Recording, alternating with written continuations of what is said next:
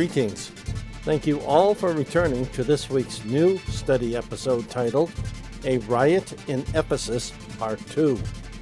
I am Pastor John, welcoming our returning global audience of unchurched, self-study people, as well as those who are part of a church. For anyone looking for greater depths in God's Word with a stronger personal study. We also extend a warm welcome to all our new listeners here for the first time. Thank you all for listening. May you all be blessed of God. Our last episode, A Riot in Ephesus, Part 1, was posted on May 8th. Last week, we learned that words spoken by Jesus tell us that He has spoken these things to us so that we may have peace. That peace is found in Jesus, knowing Him as Lord and Savior of your life.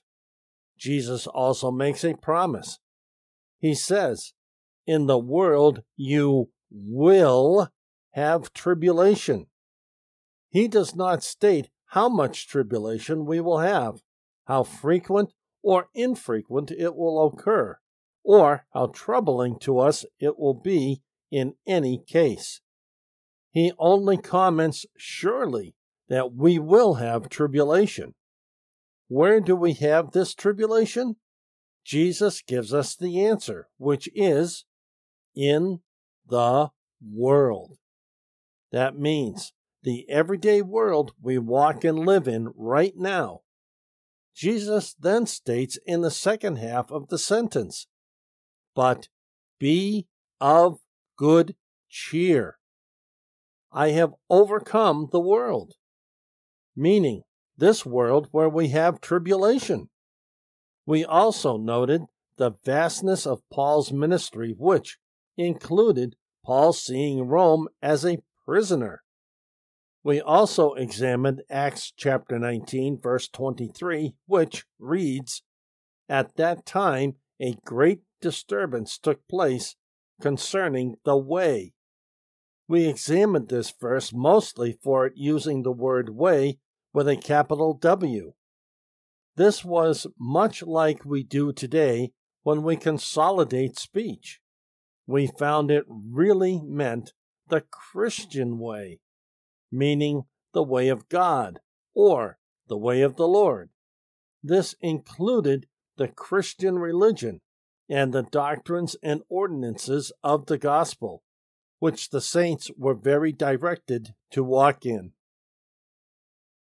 To find out more, listen to our previous episode titled, A Riot in Ephesus, Part 1. This week, our study is titled, A Riot in Ephesus, Part 2. Our study scripture reads in its entirety, "Now after all these things had taken place, Paul resolved to go to Jerusalem, passing through Macedonia and Achaia. He said, 'After I have been there, I must also see Rome.'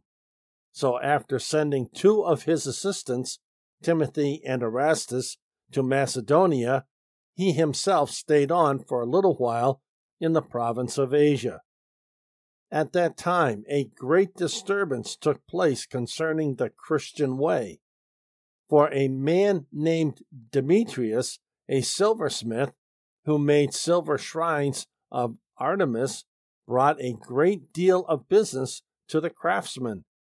He gathered these together along with the workers in similar trades and said, 'Men, you know that our prosperity comes from this business, and you see and hear that this Paul has persuaded and turned away a large crowd, not only in Ephesus, but in practically all the province of Asia, by saying that gods made by hands are not gods at all.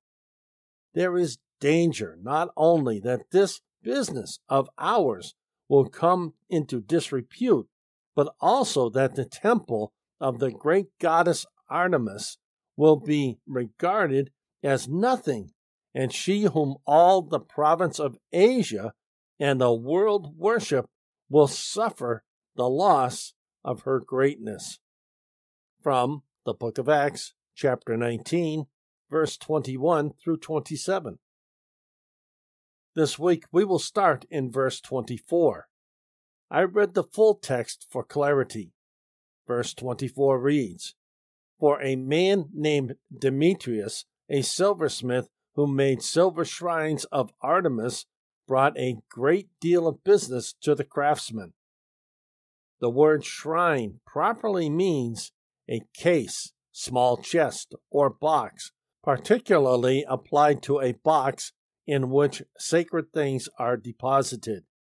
Hence, we hear of the shrines for relics. Webster. The word shrines here denotes small portable temples or edifices made of silver, so as to resemble the temple of Diana, and probably containing a silver image of the goddess.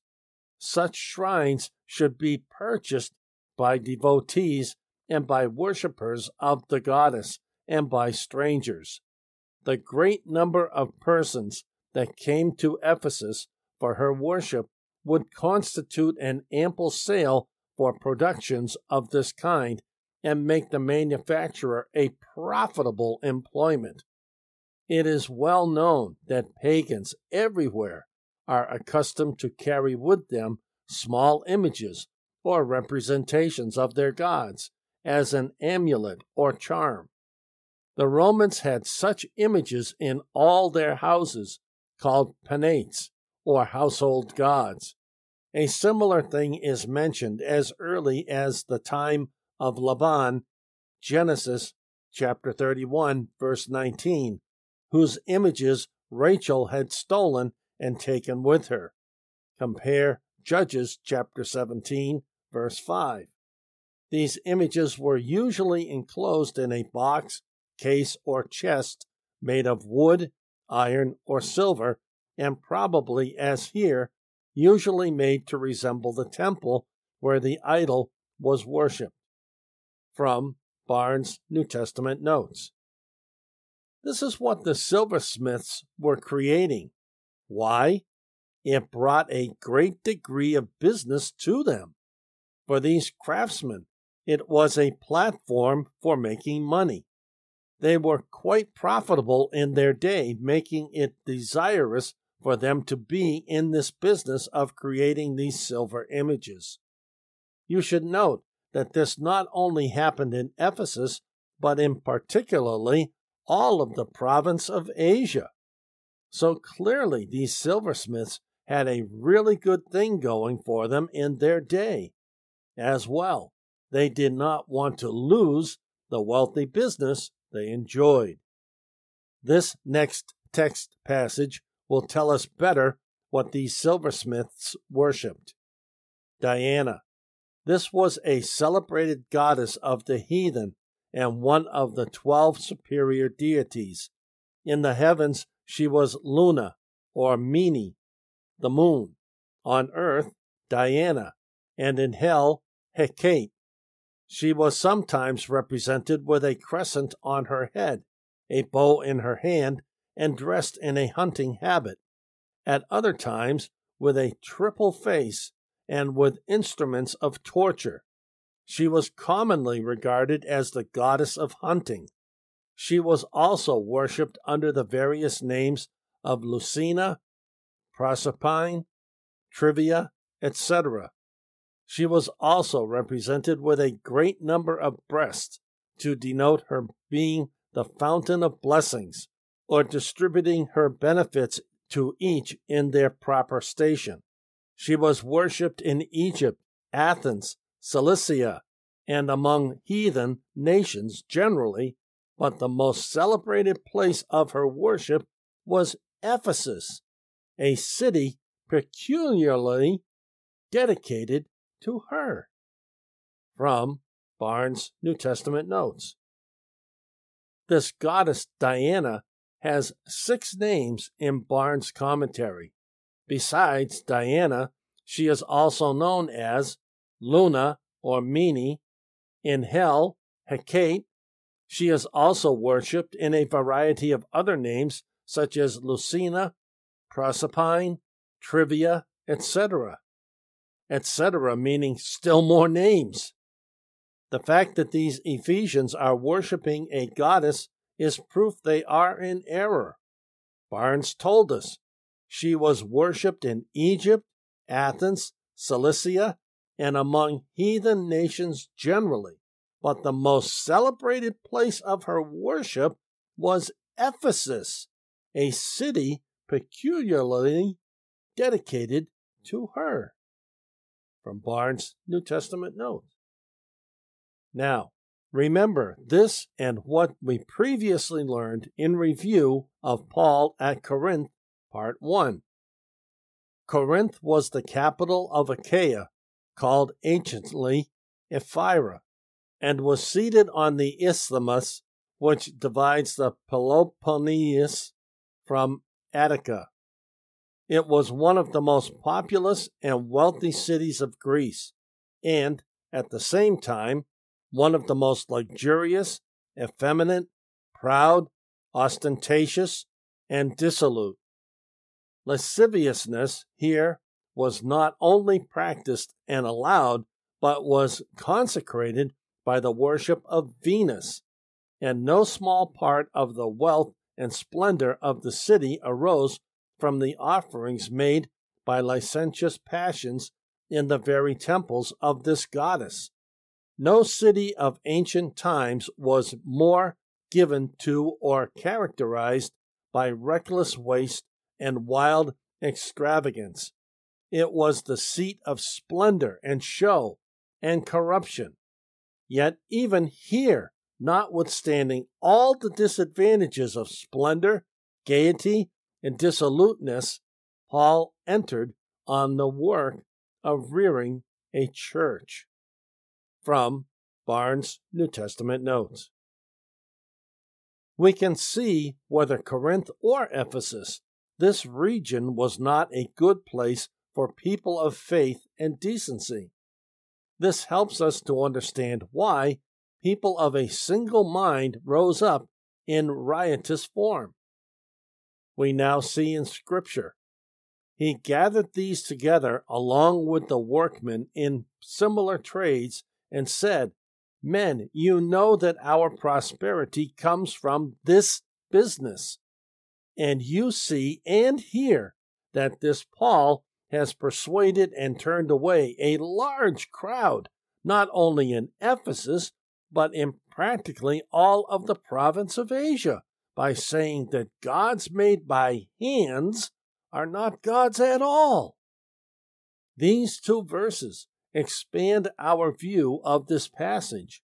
Notice, by this craft we have our wealth. The word not only signifies wealth, but also abundance.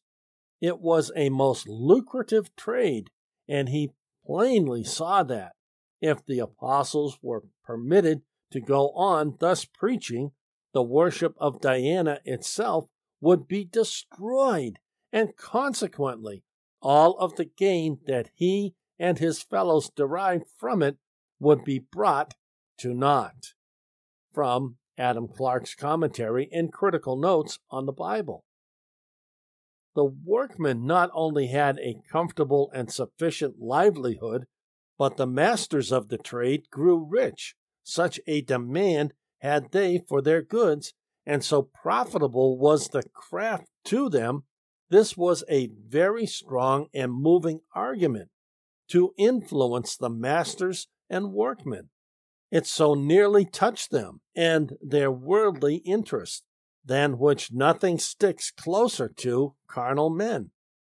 Demetrius' way of address was very moving and persuasive, but his method manifestly betrayed what was his greatest concern, not religion, but his own secular interest, that which he should have mentioned last, if at all.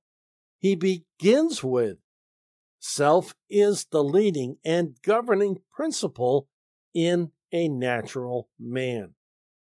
From the New John Gill's exposition of the entire Bible. I think these two commentary passages signify the angst of these workers. Today, people might wonder why there was such angst. In those days, you grew up into a form of work. You first were an apprentice.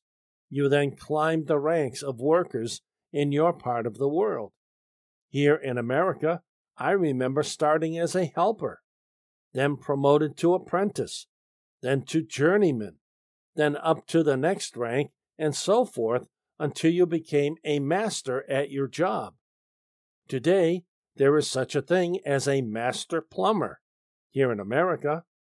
When you reach master plumber, you are at the top of your plumbing trade. The lower ranks now learn from the plumber's trade through you. In days gone by, here in America, when most all jobs had this ranking, you devoted yourself to that one job you picked, usually as a student in school. Once you graduated high school, grades 9 through 12, you picked college courses that helped you gain the knowledge you needed to step into your course of work. You then stayed there until you retired from work. This is typical of the work life these men in our Bibles had. Unlike today, re-educating yourself frequently was not an option. For these men who made these religious objects, it is the only work they knew how to do because of this more rigid form of society in their day. This is why we have a riot in Ephesus. These men saw the great possibility of their trade becoming nothing because so many people in Ephesus were turning to God and no more worshiping the images these men made.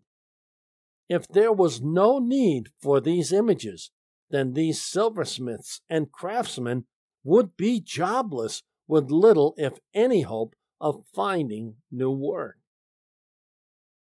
Our last verses read, "And you see and hear that this Paul has persuaded and turned away a large crowd, not only in Ephesus, but in particularly all of the province of Asia, by saying that gods made by hands are not gods at all.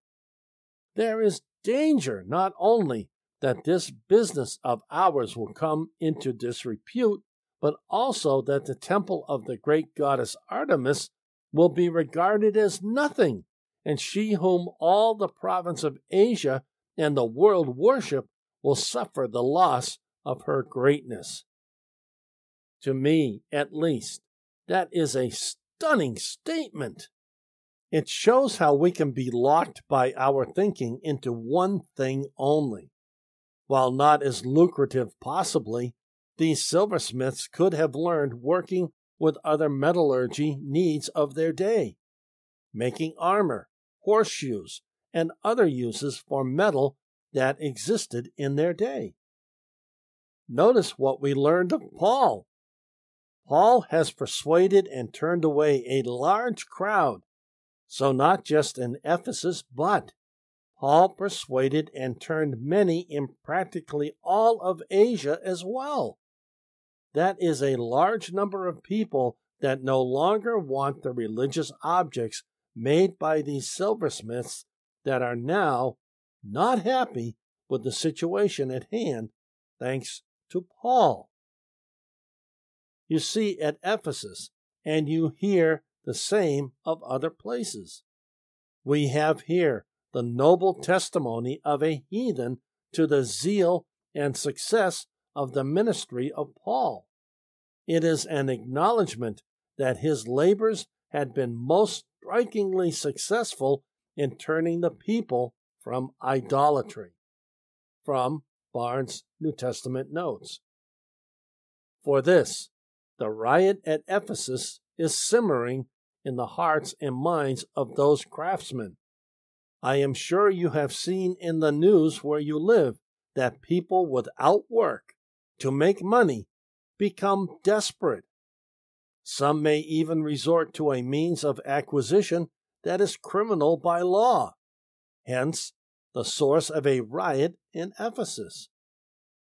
The grounds of the charge which Demetrius made against Paul were two. First, that the business of the craftsman would be destroyed. Usually, the first thing that strikes the mind of a sinner who is influenced by self-interest alone.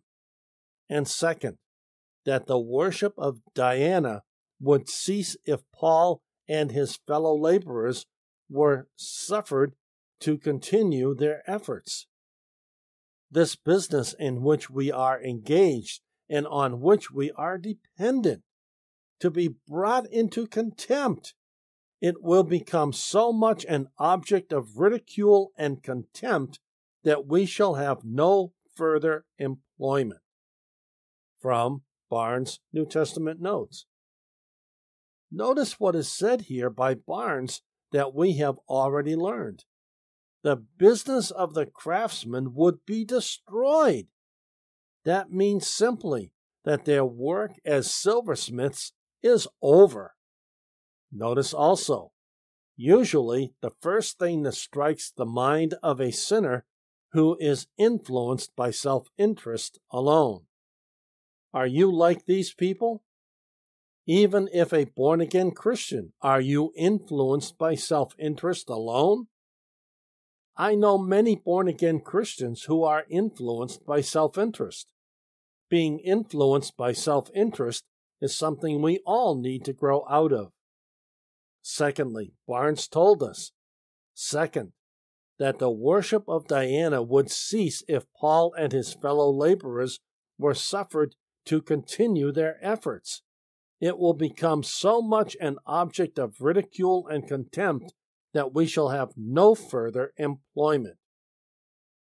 There are two ways of looking at this. One, from a sinful mind that only sees loss. Two, from a saved mind that sees new possibilities. Of what mind are you? Next week, we will continue our study, A Riot in Ephesus, Part-3. We will notice this riot in Ephesus is getting close to happening.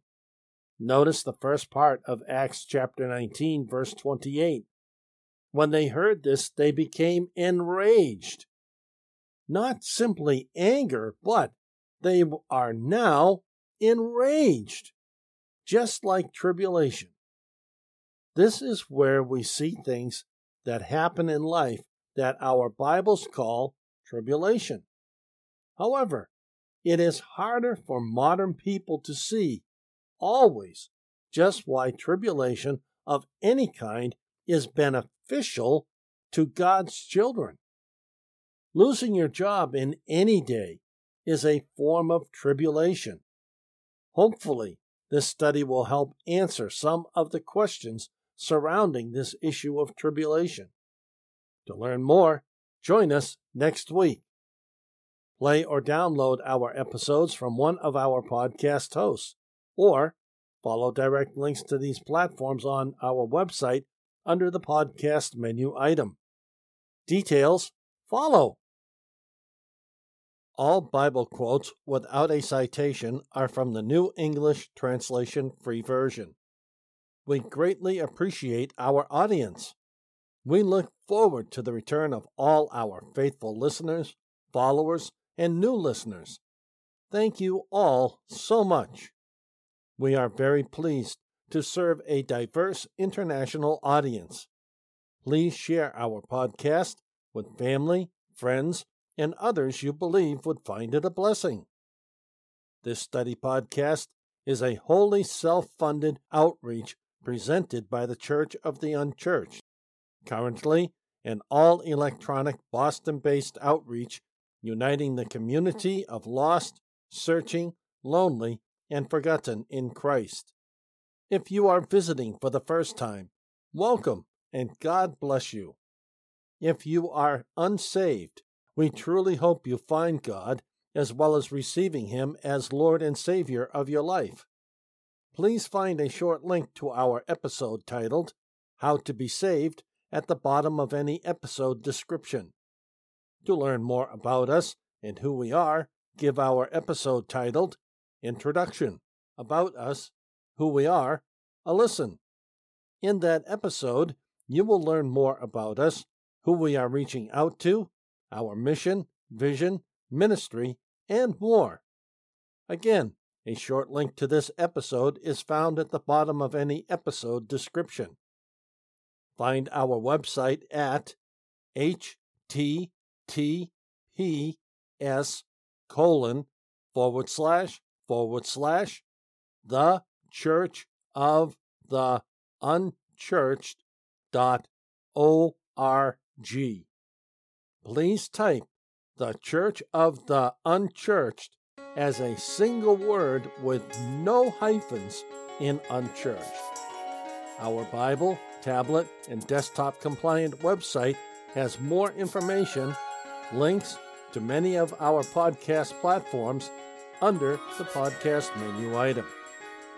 We are found on podcast platforms like iTunes, Google Podcasts, Amazon Podcasts, and Spotify, to name a few. We refresh all our feeds with every weekly episode upload on Sundays, East Coast Time, USA. These sites update our feed within 24 hours of our refresh. Our RSS feed is syndicated on many popular podcast RSS feed platforms. Find us on a preferred platform to follow us as we continue to grow. Now, to Him who is able to strengthen you, to the only wise God, through Jesus Christ, be glory forever. Amen. Until next week, this is Pastor John for the Church of the Unchurched.